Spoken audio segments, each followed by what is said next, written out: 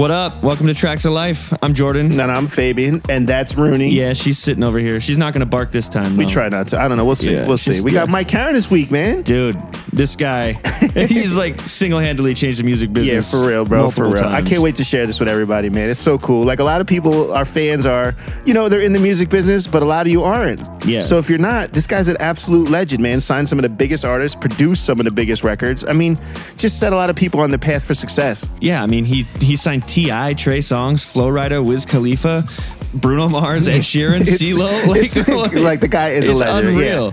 Yeah, man. And he's huge in the publishing market. Like, he's the guy, he just covers everything music is him, man. He is the Wizard of Oz. For sure. Behind the curtain, man. Exactly. For sure. No, man, it was a very humbling experience. We're happy to have him. Yeah, I learned a lot. You will too. Check it out.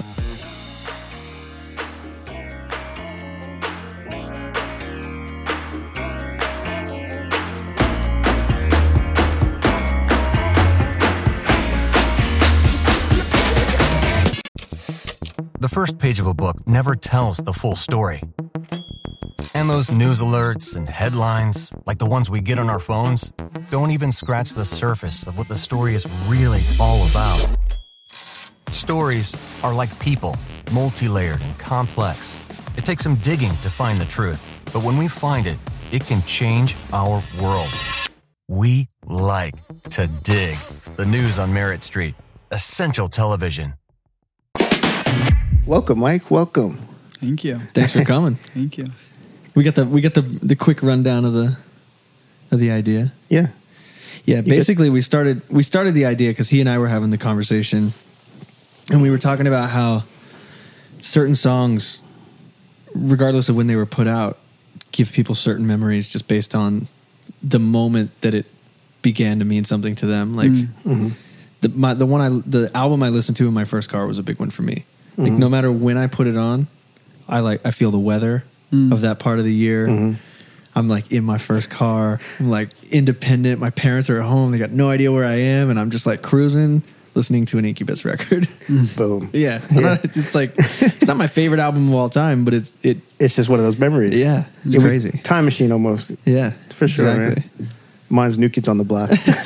My first concert, man. Imagine me, but I was a kid, so yeah. I took my sister, but she took me. But yeah, so every time I hear that, I think of that. You know what I'm saying? Who was your favorite kid? Jordan, man. Sup? No, nothing. No, because he had the high octave. Remember Jordan? Like, he could hit them crazy notes. Like he had. Mike's like, I don't remember.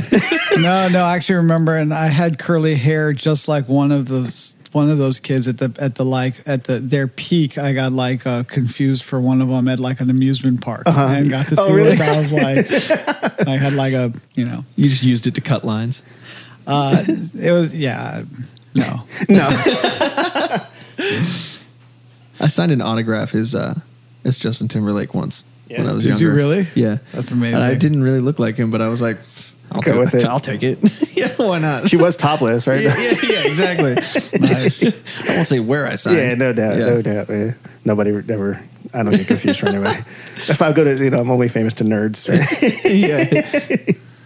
So Mike, tell us, man. Nerd famous is like pretty high now these days. I mean, right? But that's always been my favorite part of my end of the business because like you could, make a living and nobody bothers you. You know what I'm saying? Like you just go and do it. You know what I'm saying? Is that why you schedule appearances at so many conventions? Just take as many as you can get. if they're paying, I mean, and you go going. outside, you give the valet your ticket. They're like, get your own fucking car. Yeah, exactly. Like, what is this guy doing? Didn't you Uber here? Yeah. So, Mike, what do you got to share with us, man? Wow. We were talking before about memory and how we all think we have good memories until we realize they're not. You're on the spot. There's a microphone in front of you. Yeah. No, but I mean, oh God, I know. I can tell you about music that that changed my life. I could think about. I do. There's those things where it's funny. I think about a lot of memories connected to music. They're not always necessarily the most like influential music in my life because like I remember taking a vacation and I had 3 CDs and listened to these 3 CDs just over and over and over. I remember there was a Postal Service album. It was one of the Air albums and the Virgin Suicide soundtrack. Nice. Okay. And it was in Hawaii, and I cannot put any of those. Like, if I hear any of that music, it's immediately North Shore, Kauai. The temperature, the breeze, right? The smell. There's a worse place for music to take you. You know what I mean? Yeah, definitely. I would listen to Postal Definitely. Service all the time. Yeah, Exactly. with your Hawaiian shirt on. Yeah, exactly. Exactly. But I do like the memory that I can say is connected to an influential album, I would say would be Tribe Called Quest, Low End Theory. Which was a big album for me, which I was 13 and had just started getting into DJing. I think I had it like a turntable and a cassette deck and a CD player, and I was mixing the three of them on this realistic mixer with no crossfader. Oh, wow. Trying to figure out So you how to do were that. just rocking, man. I had like, it was a weird time in music where like all three formats were going at the Right. same time, and you're sort of like moving over. And I only got a record player because I was starting to get a DJing, but I didn't have enough for two at the time, Right. and I had most of my music on either cassette because up to that point, and then I was like transitioning the CD, Right. so it was like all three formats. It's worst case scenario, Yeah. right? For a DJ. With a turntable, a Mickey Mouse cassette player, and a Discman that skipped. And a mixer with no crossfade, dude. Exactly. Hey, you got through. And a real air horn. Right. And then DJing, first of all, I had to replace my record collection, so I was, in which I couldn't, I had my CDs and cassettes to be able to do and put a party set together and to get vinyl. So you were like, had, allowance and whatever odd job money, and I had to replace this. So I was going to use record stores, and of course, none of them had like what you wanted. So you course. kind of had to like. It's the leftover crap, right? Yeah, exactly. So then you started just going through records and just $2, $3, $4 to try to just get enough to fill a crate or two. Right. So like So you would look kinda- right going in, right? Exactly. But then you didn't want to spend even $3 on a record that you didn't want. So you could pull them all out. There's a turntable and you could just listen to everything. And I think that like changed. And it's crazy to say this because like now anybody has access to every single piece of music Instantly too, right there, yeah. But back then you only had the access to music that was available at the record store in your town that you could afford. Right. Yeah, Like exactly. I mean, just think about that. Like you might not, or the radio, right? Exactly. Like whatever was, your radio, the signal strength and Right. what stations were available in your area is just so limited. You were just so sheltered. And if you were But- young, what your parents would let you buy too. That's I remember true. I Or used what to they go would play. listen to Eminem in the record store. I'd listen to it again and again and again before my parents were like, "Did you pick something yet?" Because I knew I couldn't get that. Yeah, or what your older brother or sister had. Yeah. Right. My sister put me on a lot of music that like at the time I didn't know what I felt about. Soon after, I determined it was terrible, and now I probably release a lot of music just like it. Similar to it, right? Yeah, for sure, right? It's just it's all there for a reason. Yeah. But yeah, so some point, like probably within the first year of DJing, I heard Low End Theory, and then it just, it was sort of like, sometimes you can't blame people's tastes in bad music because they just have never been exposed to good music. But Right. then when you get exposed to good music, like what, path it leads you, and that led me like down path of, you learn about the sort of native tongues and it brings you to De La Soul and Leaders of New School and all these things. But then it also led me to like I just got fascinated by samples and something about the Low End Theory, and some soon period after that, I started understanding what samples were and listening to the stuff that they sampled. And that just kind of like opened and that all, and by And the way, you're young at this point. You're like a kid. You're like a teenager. What are we? How old are we that was like 13, 14. Yeah, right. Yeah, that was taking the bus or like waiting for the weekend to get your mom to drive you to a record store, and then I think other memory, like I think probably at that of those next couple of years, what was it, Midnight Marauders, the Midnight Marauders album, I think was probably like the first like super anticipated album where you like waited till album release. And I have lots of memories. You of, were like, excited for it. You were hyped for this.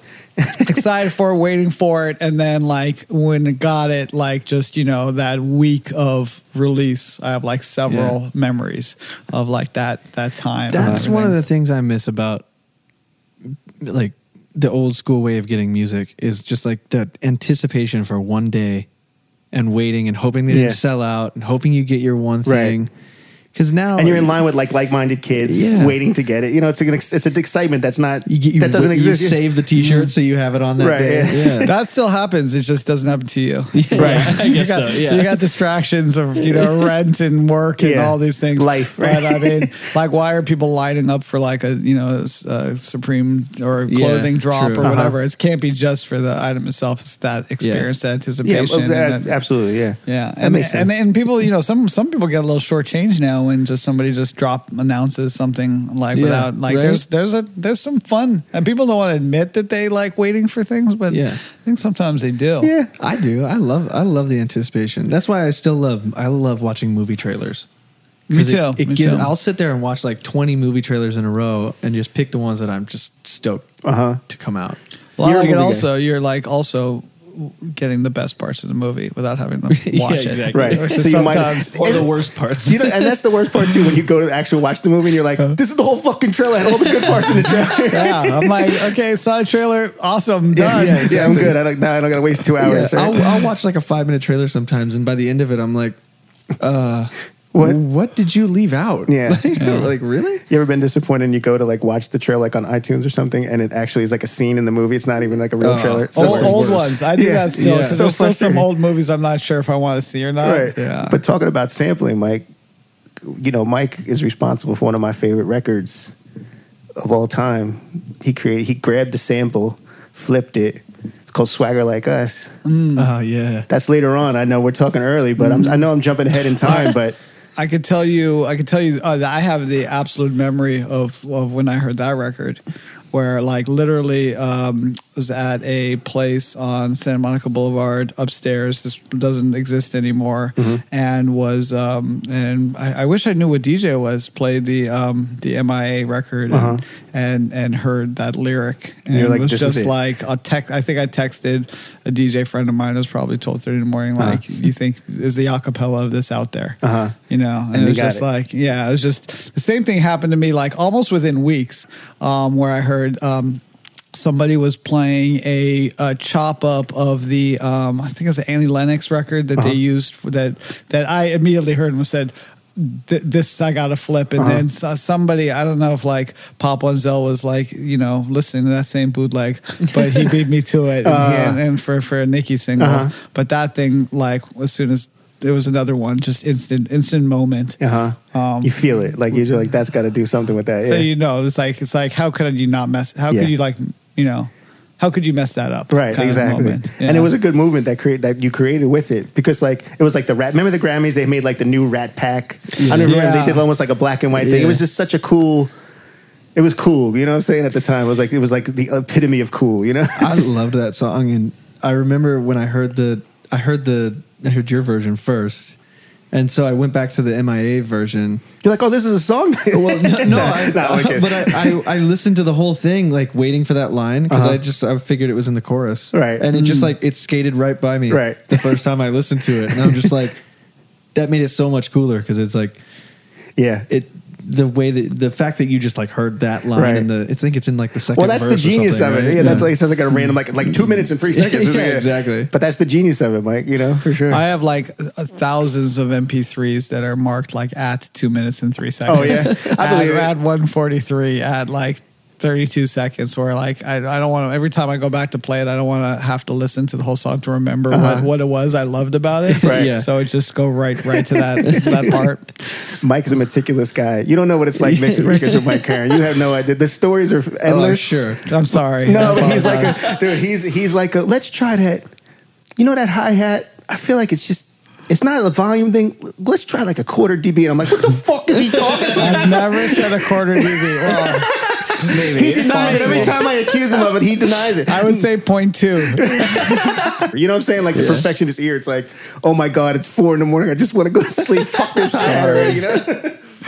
You know, I don't know. They add up. It's like sometimes when the record goes to like 2 or 11 or like 23, you're like, did I not like pay attention? Right. What could we have done? Right, to go the extra way. Was the verse too long? Right. Or, so you just want to go to bed at night feeling like you didn't like hold back. Actually, Craig Kalman would encourage me. He's just like, and I was really, one of the surprises I had was I asked once Serban what his pet peeve was on mixing, and he said when people don't give me feedback and they go and mix it with someone else. Right, and give me a comment first, right? Well, he was like, and I was like, what if they gave you 20 versions and you were like, and after 20 versions and they were just like, they don't want you to drive, they didn't want to bother you, and just be like, oh my God, this guy's going to kill me. I'm asking for version 21. Right. Let me just go take it to someone else. No, he goes, I want it. Yeah. I want the challenge. I feel the same way. I agree with him on that because I've actually been there where it's been like you're mixing and then everybody just disappears and then you hear the song come out. You're like, what the fuck? Yeah. Am I that off? You know what I mean? But it's like, I see from your perspective, it's like I don't want to bother him again, maybe, or maybe I was that far off. I don't know, man. I think I would just say after I heard that comment, I love that kind of feedback. I would just say, hey, do you want to go to 21? Right. Yeah. At least have a convo, right? Yeah. No, but even talking about taking songs and I could share a million stories with Mike because we've done so many songs together. But there was a record, and they did an article about it, and I spoke about Mike in the article. It was it's a record called "Low" by Flo Rida with T-Pain, and it was out for months. It was out for a while, and it wasn't really going. But he believed in it, and it goes back to what he was just saying. And it was like, well, let's try a new mix on it because it was out with there was another mix or rough. I don't know if I think it was mixed. No, the first version. So here's the story with that song. It wasn't mixed, and it was out, and it started to pick up in Miami, and then we tried to clear T-Pain, and he didn't want to be on the record. Oh, all right. At the time, and then so I went and found somebody who sounded just like T-Pain, and I had his name Reggie or something. Yeah, probably Reggie. Reggie killed it. And Reggie, when we replaced him, we got a big film thing, and it was starting to really take off. And then I got the call that Payne wants to be back on the record. And we put it back. He put his vocals back in the mix, and I said, it's missing something. I'm and I realized there was some harmonies that Reggie did that added some flavor to it that was missing on the Payne version. So much work. Dude. So we threw that back in there, and then whatever happened. But the funny thing is, every time I'm in Atlanta and I hear the song over the years, they only play the Reggie version. I've never heard the T-Pain version on the radio in Atlanta. That might, you know what? I feel like you're true. I feel like that's because I've actually been with Payne before, and he's like, "Who the fuck is that?" We've actually had that conversation. Damn, man. But there's definitely 4 different mixes of that song that exist in different places that you hear at different times. Yeah, and that song, I was explaining, we were talking earlier about some of the things that you were responsible for, and that was one of the early introductions to download music. That was one of the first big songs, if I'm not mistaken. You know what I mean? That really made an impact as a download versus physical sales, right?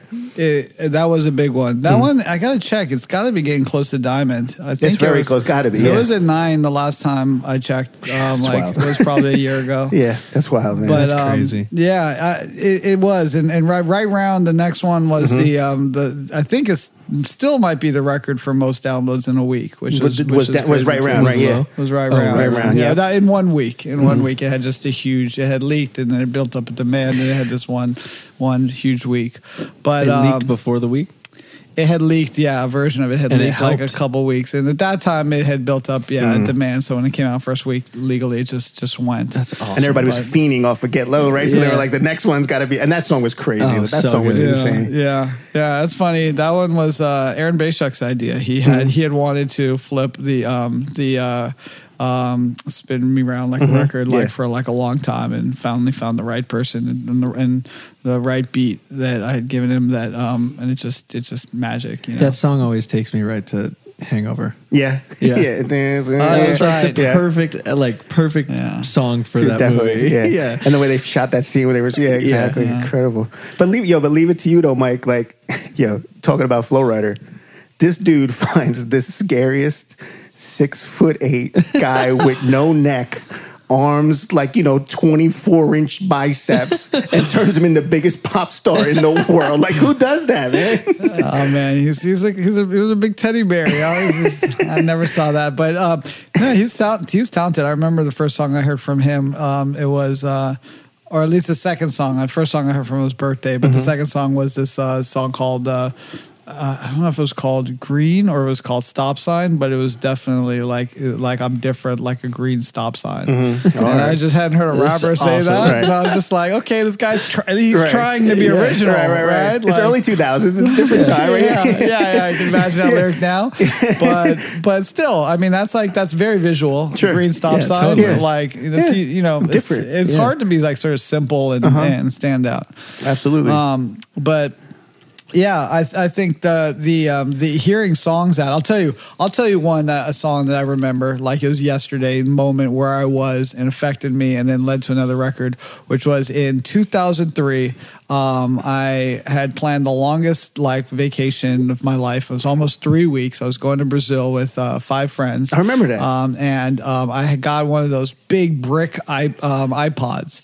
Those ones they held 60 gigs. It was crazy, which was a huge deal. And it was 4 songs. It was it looked like 3 wallets stacked on top of each other. It was just deep one. And I ripped. I had this pile. I listen to so many demos every single day. I always prioritize demos, but then I have albums that I want to listen to, and the albums used to be physical and they just would stack up, right? So I had this stack of 60 albums that had been meaning to listen to, and I just ripped them all into this brick iPod, and I just went down to Brazil and basically soundtracked. I was just ripping through these 60 albums while doing whatever we were doing, and I was on the beach in Rio. It was hot. Just beach in Rio is crazy because it's like a shopping mall is just passing by you. You're just sitting there, and then they come by offering water, and then they come by offering with a cart with a full bar on it. Then they offer you some sunscreen. Then they come by with hats. And then they're it's amazing. And just amazing. BMW.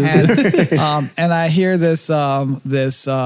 I was listening to this Talking Heads greatest hits box set, and at the end of it, it had 2 unreleased demos. They're original demos before they'd got signed, and there was this one little thing of this guitar strum, and it had this great backbeat, and I was the first thought I remember just sitting on the beach, hot, and just listening to me and just thinking, oh my God, this is what 3000 heard and inspired him to write.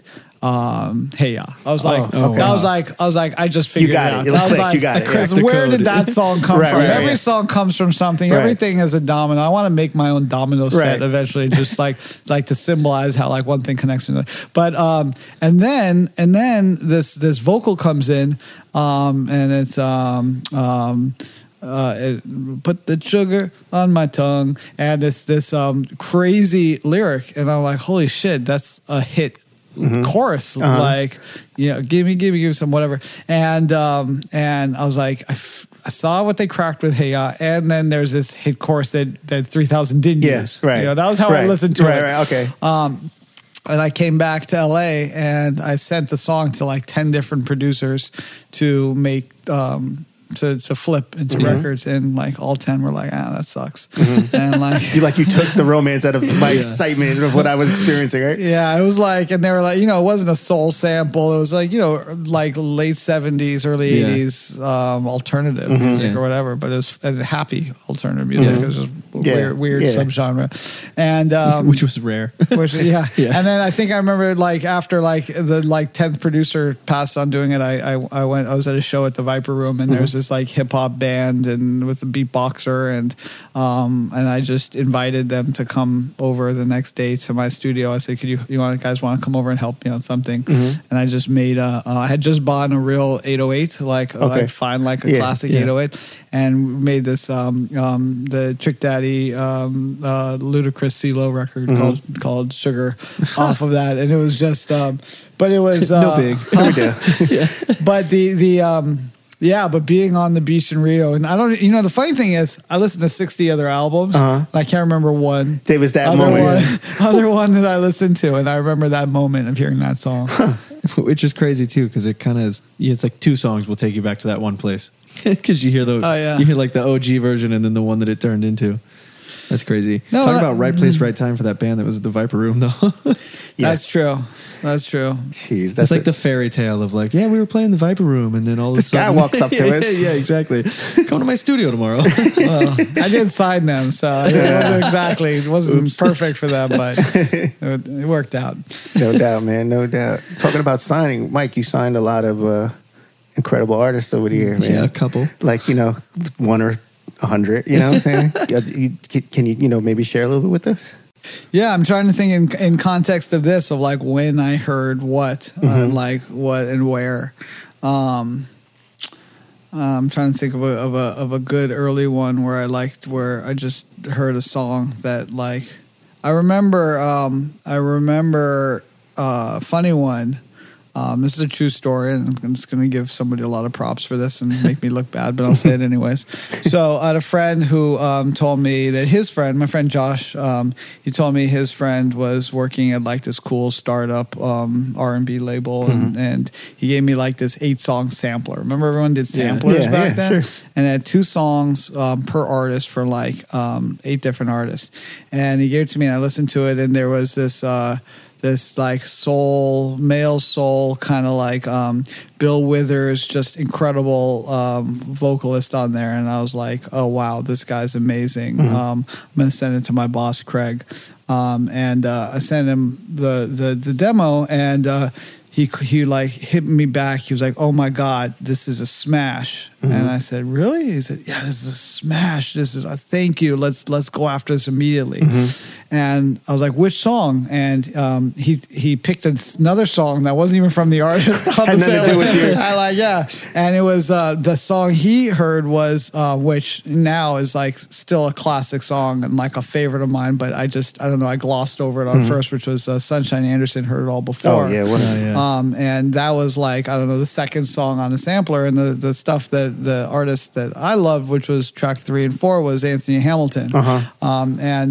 Equally amazing. But like, and so we basically did this label deal with these guys. He's like, they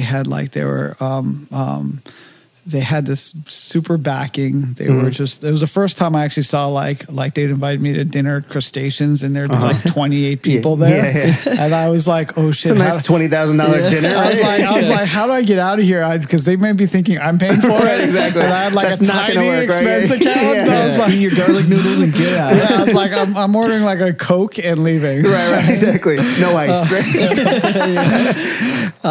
And so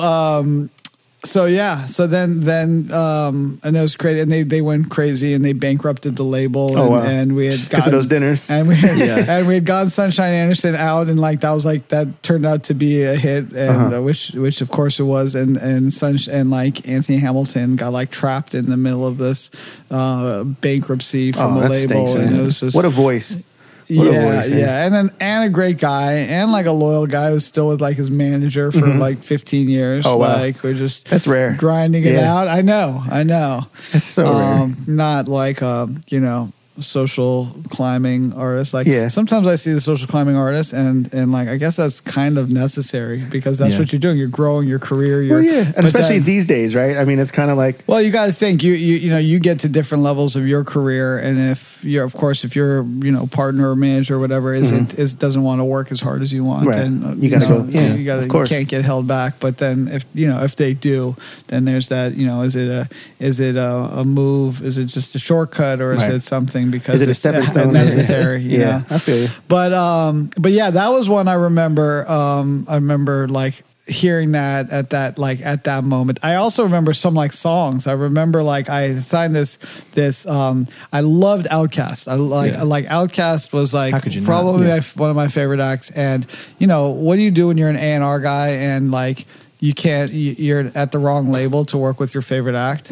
Like you kind of hear something that like you like in similar ways, and you sign it, right? So I got this demo from these college kids in Kentucky, in Western Kentucky State, which is right outside of Nashville, and Bowling Green, Kentucky.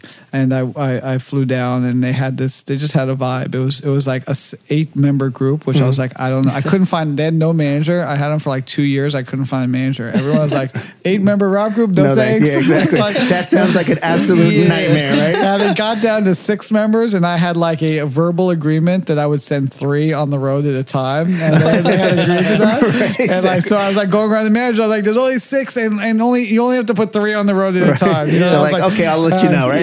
And still, it was hard to get my 3. it was still hard to get a manager, but I worked with them for like a long time, and we were trying to figure it out. I'm trying to find the sound and trying to find a producer, and they actually found this guy who was working at a Verizon store, and they were like onto something, and they sent me a CD, FedEx at the time, because that was how you got CDs, and it came to my apartment. It was my first apartment, and I got it it showed up on the day of my birthday, which was a Saturday morning delivery. Remember, you had to pay extra. For sure, way extra. And I pulled it out, and there was a song the group was called Nappy Roots, and the song was called On Nah.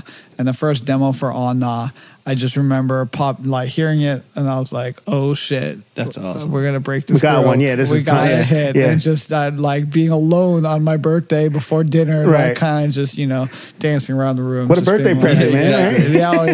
Oh yeah, that's incredible. But that's the best part of I feel like every day I get up at 7 and I'll turn on the computer, and a bunch of emails come in that were sent overnight from sessions or from producers, and I'm like, any day it's like you're getting 20 birthday presents, because you open a bunch of birthday presents, you don't like all of them, right, exactly. But that one, but anytime you could be getting but any day you could be getting like the best birthday present ever. So that's awesome. Man. Like an Ed Sheeran or Oh yeah. Well, let's see. You can't get those every day. Not every day for sure. Yeah, totally, man. Yeah. You said your boss Craig, was it Craig Aronson? Craig Hellman. Craig Hellman, yeah. Who I worked with for now 24 years. Almost 25 years. Listen, he's got the meanest crossover and layup in basketball you've ever seen in your life. Wow, I've never seen it. Really? I've never seen him play basketball. Let me tell you something. We would be in Miami. He was crossing over. I mean, he's a freaking animal. I never seen that. I was like, what is going on? This little dude. Wow. Never saw it. Never saw anything like it before. Incredible, man. I remember I remember a lot of like the hits, like where I was when like the great songs came in. Like this one day when I met with this publisher for the first time, and he brought in this 5-song CD of demos of rough like ideas from this new artist that he was publishing, or I don't know if he signed him or if like the company had signed him and just said, "Hey, you work this." And the first one on there or second one on there was Akon. I see you winding and grinding, and I was like, "Oh, yeah, this is available." Yeah. Of course, I like sent it to. I think I said Applies at the time, and he cut it and just threw it out the next day, right? Yeah, and screwed and messed it up because I don't know, like if anyone knew about that song, but as soon as Plies' version like exploded in Miami from that day, like it went right back and it got pulled, and, and they were like, "Oh no, we're keeping this one." It's like, oh my god. Yeah, I have a funny Plies story. I don't know if you remember this. Well, we got a million Plies stories, but so I mixed a record called Shorty. It was him and T-Pain. Drummer Boy produced it, right? It was Drummer Boy. Yep. So we get it done. It's all mastered. Mike calls me pissed. Fabian, I have to ask you something. I'm like, what, Mike? What happened? Like, because I knew something was wrong. He's like, what makes you think "Suck Me with Ice" is allowed to be played on the radio? Why would you leave that in the clean verse? But it was like last minute. Everything was done already. It was mastered. So it's like in production, like about to go out. And he's like, what is wrong? Like, he was so mad at me that day. I remember that, man.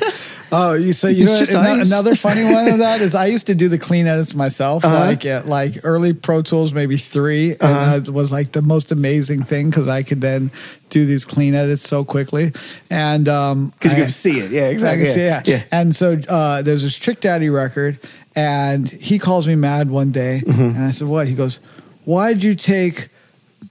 I'm going to mess up this word, but. Zeffel, like out of the clean version, and I was like, I thought that was like some sort of drug, right. And he's like, isn't it? Right? He's like, it's the type of bottled water we drink in Miami. Like, I was like, what? You know Zephyr Hills. It was probably Zephyr. I think that's a bottle of water down there that's popular. Yeah, I thought it was like one of those, like who knows? Yeah, I feel like with Trick Daddy, you're better off guessing. It was explicit. Yeah. I just figured it was the name of a drug that I hadn't heard of. It just sounded technical. Gotta go. Yeah. Better safe than sorry, like, for sure. Out. Yeah, totally, man. Totally. That was the one of the most the only time I really thought I was getting fired ever was like I got a call that like the Time Warner board had like been like message. This was back in the whole whatever era when I was also doing the clean versions, which I stopped after this because I took out the F word, but by you take out, you leave the first the foot and you take it out, but there's a snare right after that, and so when you hear like a clicky snare, it goes yeah, exactly, and no, the word is not right. there. The word is not there. I promise We hear the word. Right, yeah. It's not there. We hear I'm it. looking right at it. It's not there.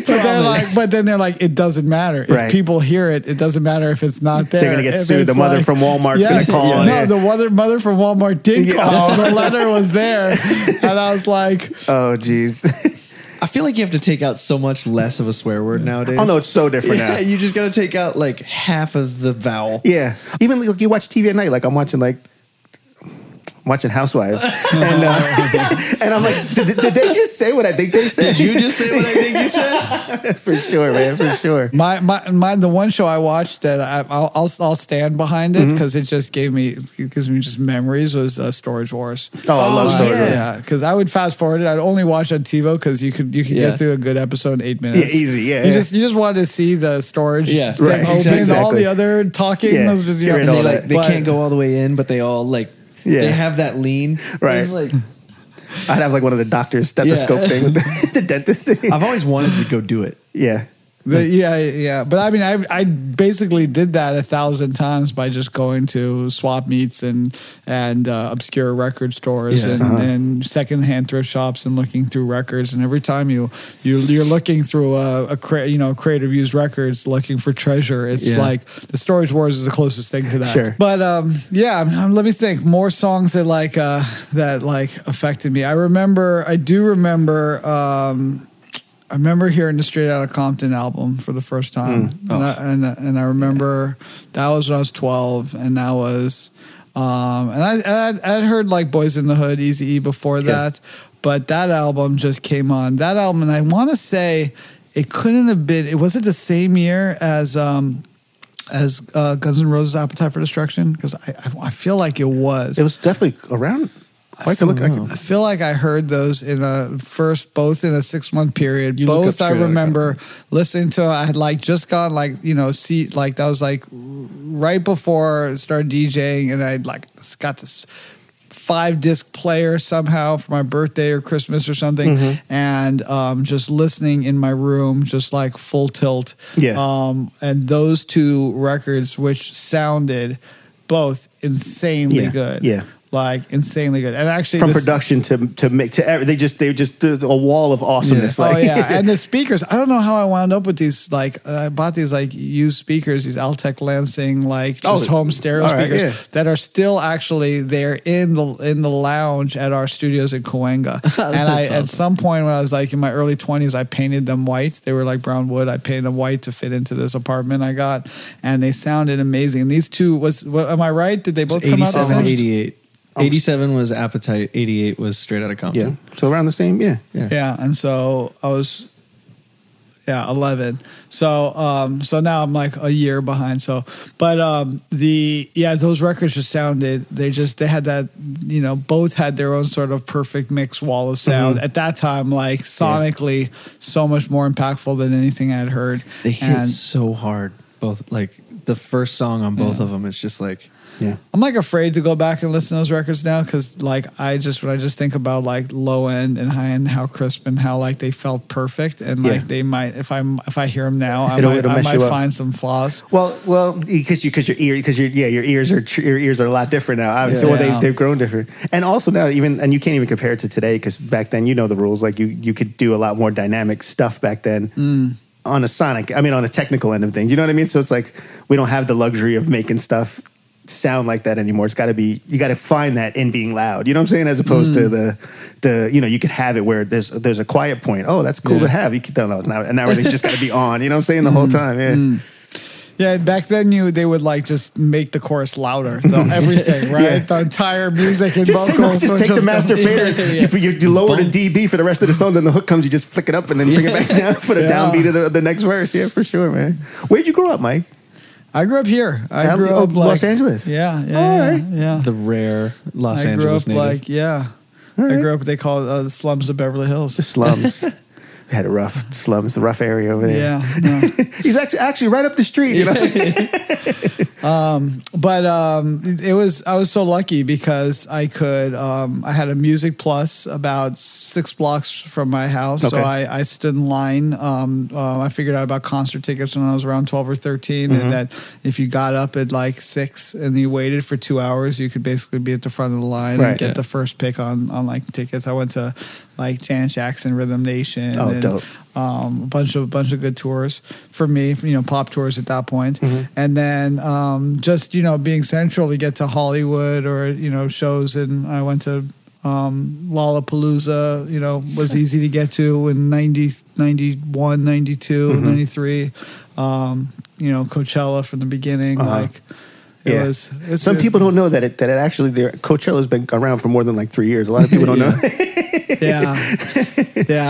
I remember Coachella before, like, you know, in the early festival days, they just don't have all their like logistics. Like festival logistics are crazy. Every kid thinks they could throw a festival. It's so hard. No, it's got to be nuts. Just imagine how they have to be prepared for weather and prepared for like whatever. But back then, Coachella, you know, they'd have one weekend, it'd be 2 days, and those people, there's no stagecoach, they would be just working for 2 days a year. Like the security people didn't care. Right. They were like, oh, if I get fired, I'm like, what happens? Nothing. Because I'm not going to be back here for a year. Right, exactly. And so like, I just remember one time, like early Coachella, a friend of mine saying, oh, let's go backstage. And I was in the business, but he wasn't. And I said, okay, how? Like, like, what do you got going on here?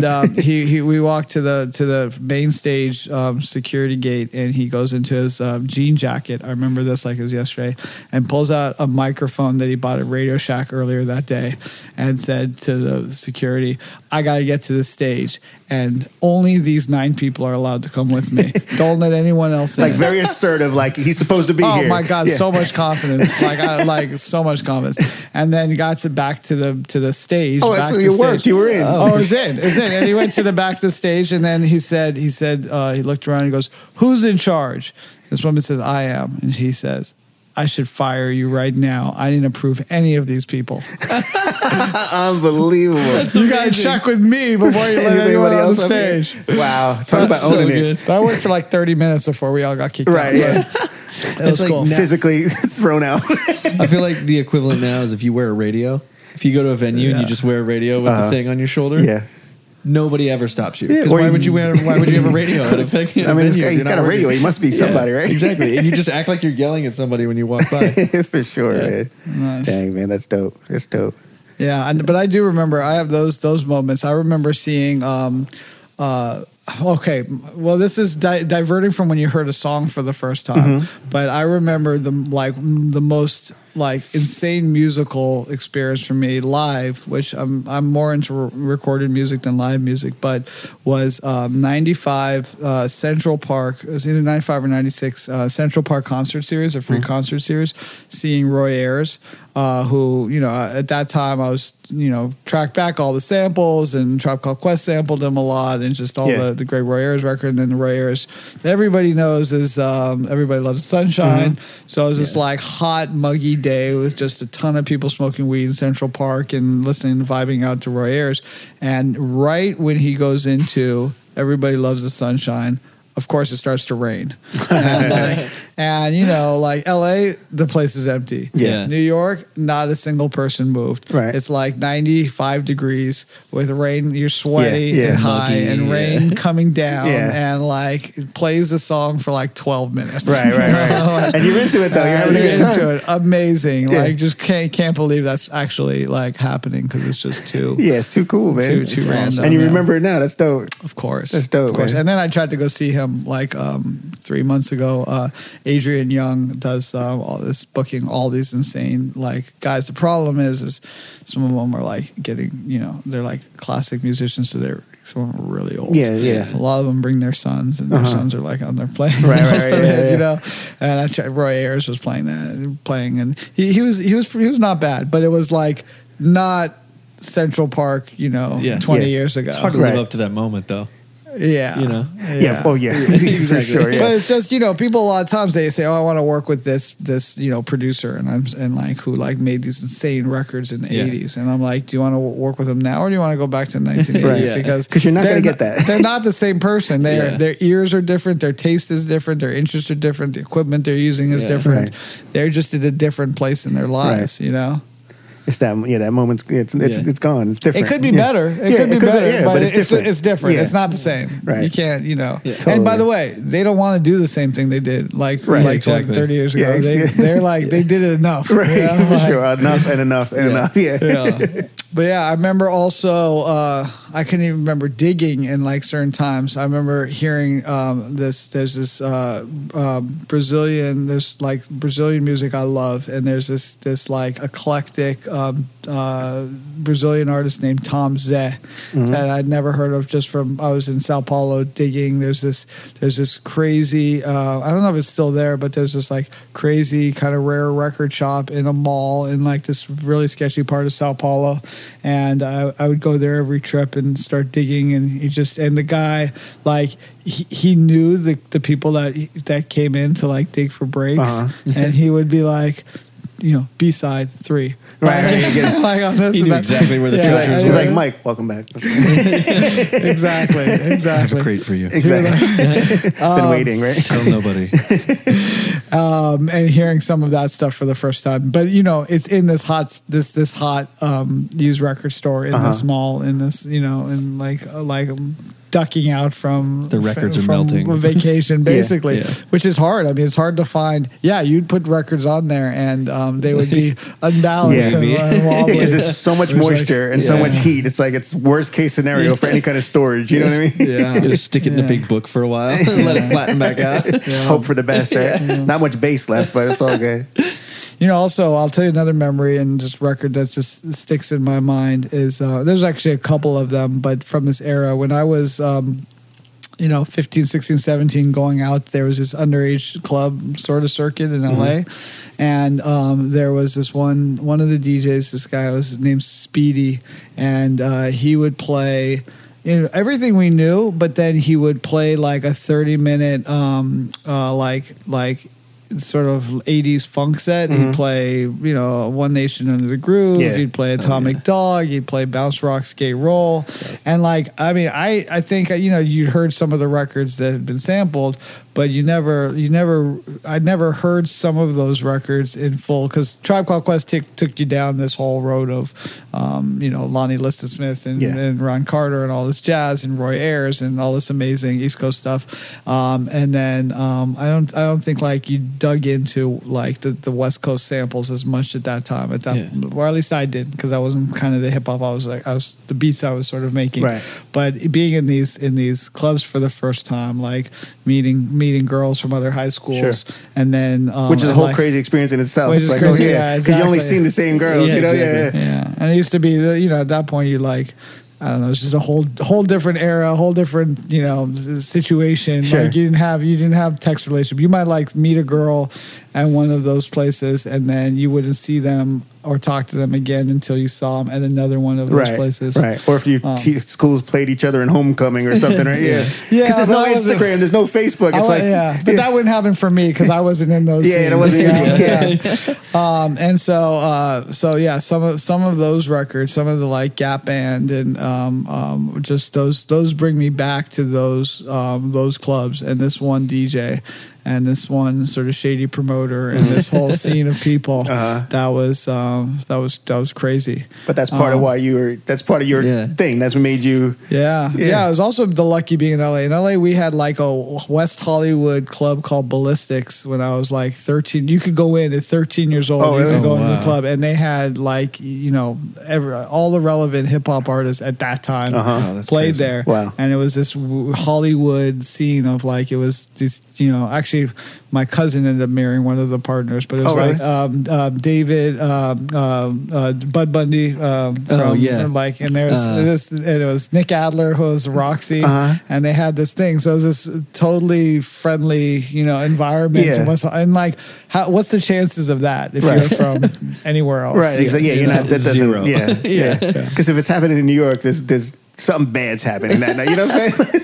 It wasn't as happy. It wasn't a vibe. It was 10 times cooler if it was happening in New York at that time. But it was also... Yeah, it wasn't you weren't getting your teeth knocked out either. That's true. That's true. There's this legendary A&R guy who I thought was interesting, and I read an article from him like a year or two ago that was crazy, where he was just outing a lot of people he worked with. Oh, really? And I was just like, I gotta go take this guy to lunch and like ask him some questions. Right. And this guy's like, he has a beard down to his belly, and he's like wears all white and like all the time, kind of like a kind of John Lennon looking guy. And that's like his persona. Yeah, exactly. They A&R'd Aerosmith for a long time. And the one thing I had seen something that he wore all black when he was in New York, and I was like, okay, what's up with all white in LA and all and all white and black and all black in New York? Because I thought there was something like deep there. Yeah. And he said, well, it's simply if I wore all white in New York, someone would punch me in the face and break my nose. Oh, wow. And I didn't want to get a broken nose. Right, wow. And that was it. That was nothing more simple as that. Otherwise, I would have worn all white, but I couldn't get away with it. Wow. I mean, all white in LA, all black in New York, and gray in Chicago. Gray, exactly. Something in the middle. Yeah. Something in the middle. All right. Desert Island album. Yeah. You get one album. Can't be a compilation. Soundtracks are out. Greatest hits are okay. But you get one album for the rest of your life. What are you going with? So, I'm gonna sort of cheat because I think people answer this without thinking that they're on a fucking island. Right. And then you got to go with a Bob Marley record. Oh, because, okay. All right. I like it. Because you're stuck there. That's the vibe. Because if you're going to come and say, I'm going to listen to, like a Todd Rundgren or like some, for 20 years on an island, you've never been on an island. I like that. I like it. Yeah. Bob Marley on the island. Like, plus, if you're stuck, you're just happy now. Yeah. Which goes back to one of my sayings with artists and writers, and they're like, co-write. I write my own songs. I want to co-write or cut someone else's song because of my artist and artistic integrity. Yeah. And I go, cool, that's all good. Bob Marley. He would never co-write imagine if One Love was like a co-write. And they're like, yeah. And I'm like, well, yeah, it was a co-write. Oh shit, I forgot. He wrote that with Curtis Mayfield. Bad example. You don't want a Bob Marley level career. Matter of fact, I'm not even going to an island. Why would I be on an island, right? Amazing. But the Desert Island one, that's impossible. I think they say the trick to like a diet is like you could eat absolutely anything if you just chose one thing to eat. Yeah. Because you would get sick of eating it. You start eating less and less of it because you just go. So to imagine only listening to one album on an island for the rest of your life is crazy. Pretty brutal, yeah. But so I'm really just dancing around that. I think I don't know. It's so crazy. That changes, at the different times of your life, and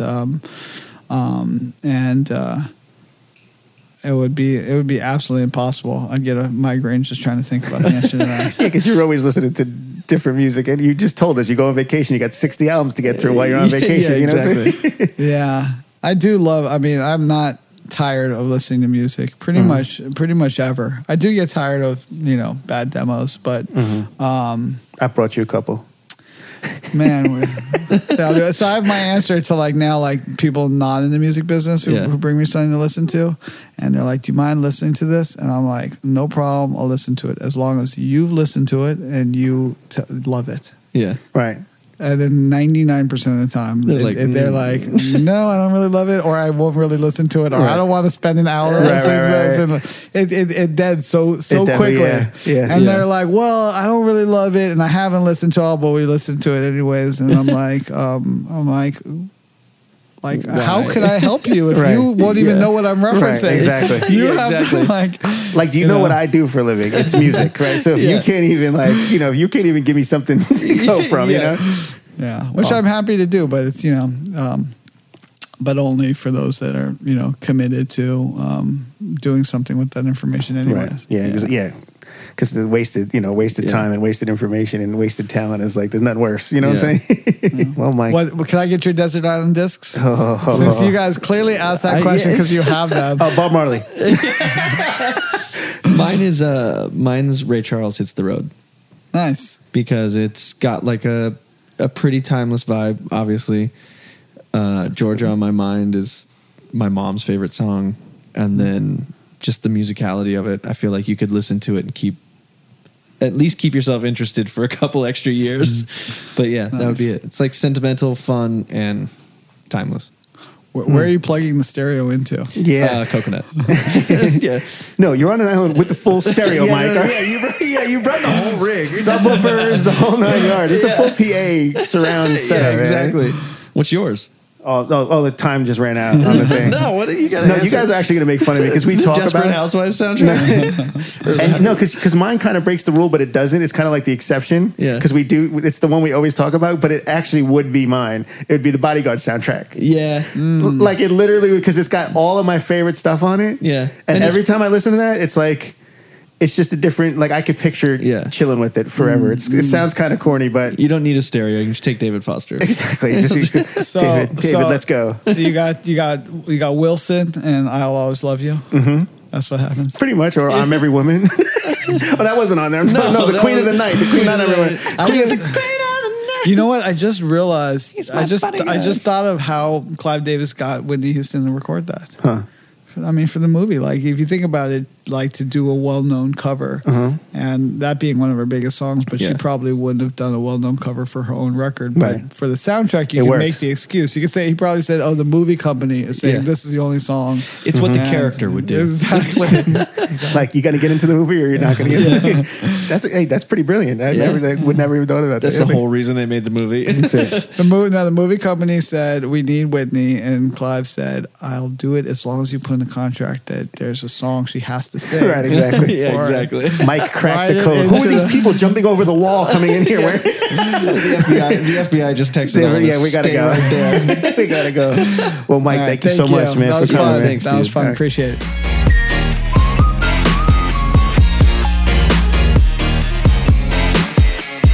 I feel smarter. Do I look smarter? You always look smart, but now you look smarter. Right. You know what I'm saying? Like Pocket protector. Yeah. Yeah, the whole I nine. didn't even buy it. It just appeared after that it just was there. Yeah, because he gave us so much knowledge. Who we got next week, though, bro? We got JoJo Gomez. She is so dope, man. The best dancer and choreographer in the game. Yeah. Doesn't matter who you ask. She's the queen. Yeah, exactly. When you talk about dancing, her name comes up immediately. Yeah. She even walks cool. Everything she does is cool. And she's so sweet and humble, too. It's weird to be so talented and so humble. I know. She choreographed my video for Flexible. And I got to go to rehearsal, obviously, and watch her do her thing. Yeah. And just it's unreal. It's like she's not even human. How do you do that? Exactly. Right? And then somehow afterwards, I could kind of dance. Yeah. Well, just debatable. osmosis. Yeah, debatable. Yeah, definitely. Yeah. I'm still working on it. Yeah, no doubt. No doubt. But man. she's awesome. She's a good hang. For sure. It's a good episode. Yeah, man. JoJo Gomez next week. Yeah, check it out. Tracks of Life.